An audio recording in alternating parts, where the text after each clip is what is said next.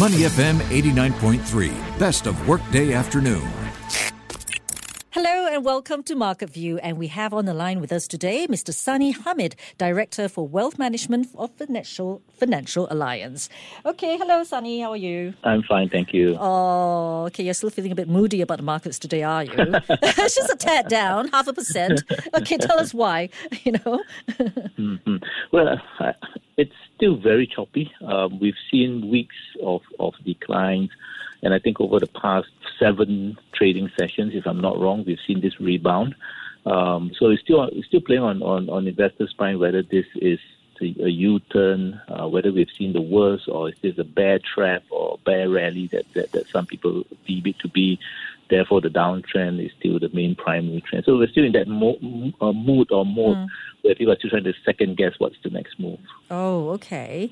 But then we have, I think for several days at least, last week or the last month, right, when we've seen certain markets bounce, including Singapore as well. Right, especially I think where we saw Shanghai easing its strict virus restrictions. So doesn't that give you some amount of optimism to help float your sentiment a bit about the long term? Yes, and I think that's true, and sometimes we can see very localized rallies, like for example China has been doing quite well, and as you correctly mentioned, Singapore because of the opening and such. But I think the bigger picture, if you take a couple of steps back, still tells you a story whereby inflation remains pretty sticky globally. The Federal Reserve is continuing with its tight monetary policy, both in terms of raising rates, and we've just seen yesterday, in fact, they started what we call quantitative tightening. So from a structural perspective, there are these issues which I think are overarching versus what the positive side of it is, which you mentioned correctly, the reopening of the economies. Okay. All right. But let's maybe for now switch gears over to the U.S. The Fed has begun draining $3.3 trillion of bank reserves from its nearly $9 trillion balance sheet, right, to put all the money into motion. I think they're calling it quantitative tightening. So, yes, see, I can't even say it properly, right? Okay, so tell us, help us understand what exactly this is and why it matters. Right, quantitative tightening is opposed to quantitative easing, which was what we've seen or what we had been seeing over the past 10 years since the crisis of 2008-2009. Quantitative easing, to start off with, was the so-called, for the lack of a better word, or to make it easy for everybody to understand, the printing of money, the addition of money into an economy or financial system. So that actually injected liquidity into the system, and a lot. Right prior to the crisis, there was roughly about $1 trillion worth of assets on the Federal Reserve balance sheet. As you mentioned earlier, it went up all the way to $9 trillion. So we had really a very huge amount of liquidity going to the system to support the U.S. economy, to support the U.S. financial markets and such. Right now, because as we know, basic economics tells us that too much money chasing too few goods causes inflation. So the Fed is in its interest now trying to reverse that in order not to fuel inflation, not to allow the liquidity to fuel inflation. So we have what the total opposite, which is quantitative tightening, i.e. withdrawal of liquidity from the system. So in part, that's the Federal Reserve's reaction to what we call combating inflation at this particular point. So I'm curious, when we talk about, you mentioned just about a printing of money, right? So just actually printing of physical money and putting it into the system. So when they do this, can we assume that what they're doing is actually getting the physical money out of the system as well, and then also, shredding it? I know. Whenever we hear of the word printing of money, I think the picture of the sheets of money coming out from like the photocopy machine. Yes. But the actual way of doing it nowadays is basically very electronic. It's very what they do is basically the Federal Reserve goes out into the open markets, buys bonds. Okay, so let's say, for example, you're holding on to a particular treasury or a mortgage-backed security, it's a bond. Okay, I'm the Federal Reserve. So if I buy that bond from you, I'm going to give you money. So automatically what happens is I inject liquidity by buying the bond from you, because now all of a sudden you're holding on to dollar notes because I've just taken the bond off your hands. So So that's really how the Federal Reserve injects money. And the opposite way of doing it is basically to allow those bonds to mature, and that causes a reverse in the so-called flow of money. Money comes back into the Federal Reserve, and therefore it's taken out of the system. A bit technical, but that's really how it works. You know how I know that you're passionate about your job and what you do? Your voice actually perked up so much when you were explaining that to us. Okay. All right. Then, okay, let's continue on. Let's continue looking at the U.S. market, right? The labor market there.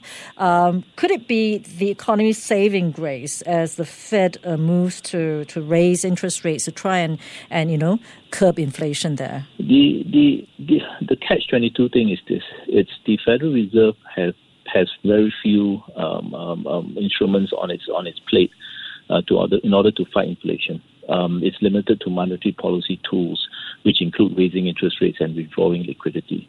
Both of these have consequences of what we call collateral damage. And the collateral damage is the economy was slow. Because when you withdraw liquidity from the system, economic activity actually goes down a notch or two. And the amount that they're going to withdraw is a lot. So what we're going to probably see the U.S. economy slowing. And if that happens, it's quite likely that job openings or employment rate will start to decline. Unemployment rate may even go up if the economy drops a lot. Okay. Now let's look at an even bigger picture as well. Well, not actually even bigger. We're looking at OPEC oil. It does make the world go round, right? Smoothens the whole, churning. Okay, OPEC Plus will reportedly stick to the oil rise plan despite EU sanctions against Russia. What are your thoughts on this? Well, I think sooner or later, first of all, oil itself is one of the, I won't say rare commodity, but one of those commodities whereby if you look at the long-term chart, you'll find that it's very seldom remain above 100 for a very extended period of time. And there's a reason behind it. And that's because whenever it crosses the 100 level, 110, and tries to stay above that, supply comes into the picture. OPEC, whether it's OPEC or OPEC Plus, the so-called importers of crude oil, US, Europe, and the rest of the world will start to jawbone and behind the scenes try and push them to release reserves because it's going to hurt the economies and so on and so forth. So that situation I think still remains. I won't be surprised if oil prices remain high for quite some time, but I doubt it will go further up than this because it's really not in anybody's interest for it to go much higher. Albeit, having said that, OPEC Plus and probably even OPEC may want to try and keep it as long as possible because it's revenue to them. I mean, they spend a lot during fiscal deficits, during COVID and such. So the longer that oil prices remain high, the more that you can cover their deficits. Yeah, exactly. So they have, I suppose, little interest or, less interest, right, to do anything about the price. Yes, to a certain extent. But of course, I think it's in no one's interest if prices go like 150 or even 200. Okay. And the way you described it earlier, you were talking about describing the market, Singapore market, as well as regional markets as choppy. So, I know I probably asked you this before, maybe was it last week or the week before, right? But I'd like to hear again from you, in light of the current market environment, right? Which sectors, which types of investment would you perhaps be more in favor of, or would you, actually even do for yourself? And I think including also perhaps even commodities. All right. So first, the usual disclaimer: not financial advice. Yes. And so it really depends on one's view of the markets. If you have kind of like my kind of view, which is basically I think the economy is going to slow. I don't think the markets have reversed enough. Because if you look at it, 10 years of quantitative easing, 10 years of almost zero interest rate policy, that's being reversed. So that's very structural in nature.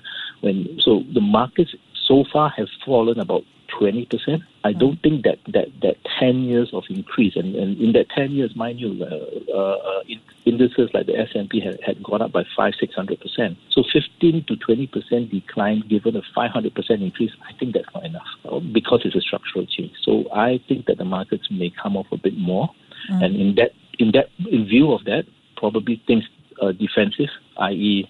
into some bonds. If the economy slows down, the Federal Reserve may have to roll back some of the aggressiveness. That's going to be good for bonds. Some gold, some commodities. And when I say commodities, it's more for soft commodities because I think wheat, grains, and such. I think those are more sticky. Those are inelastic demand. Right. Consumers need to eat. Right. Whereas hard commodities will decline because they are used for manufacturing. So when the global economy slows, there's going to be less demand for hard commodities. There's also another area that I forgot to ask you about, currency, right? Would you recommend, what's your view? Sorry, I shouldn't get you to recommend. Right? What's your view, right, on currency investments? Some people are feeling that if a certain currency is, low and they think it will climb, they'll actually, vis-a-vis the Sing dollar, of course, they'll buy it up. It's going to be quite difficult to forecast currencies unless you're talking about certain currencies like the Sing dollar. I'll give you an example. Because in the U.S. itself, the huge interest rate differential, i.e. the Fed is super aggressive, so therefore its interest rates in the U.S. are much higher than the rest of the world. That benefits the U.S. But if we get a recession, they start rolling back interest rates. If we see money flowing out from the U.S. because the stock markets there are falling, then the dollar will weaken.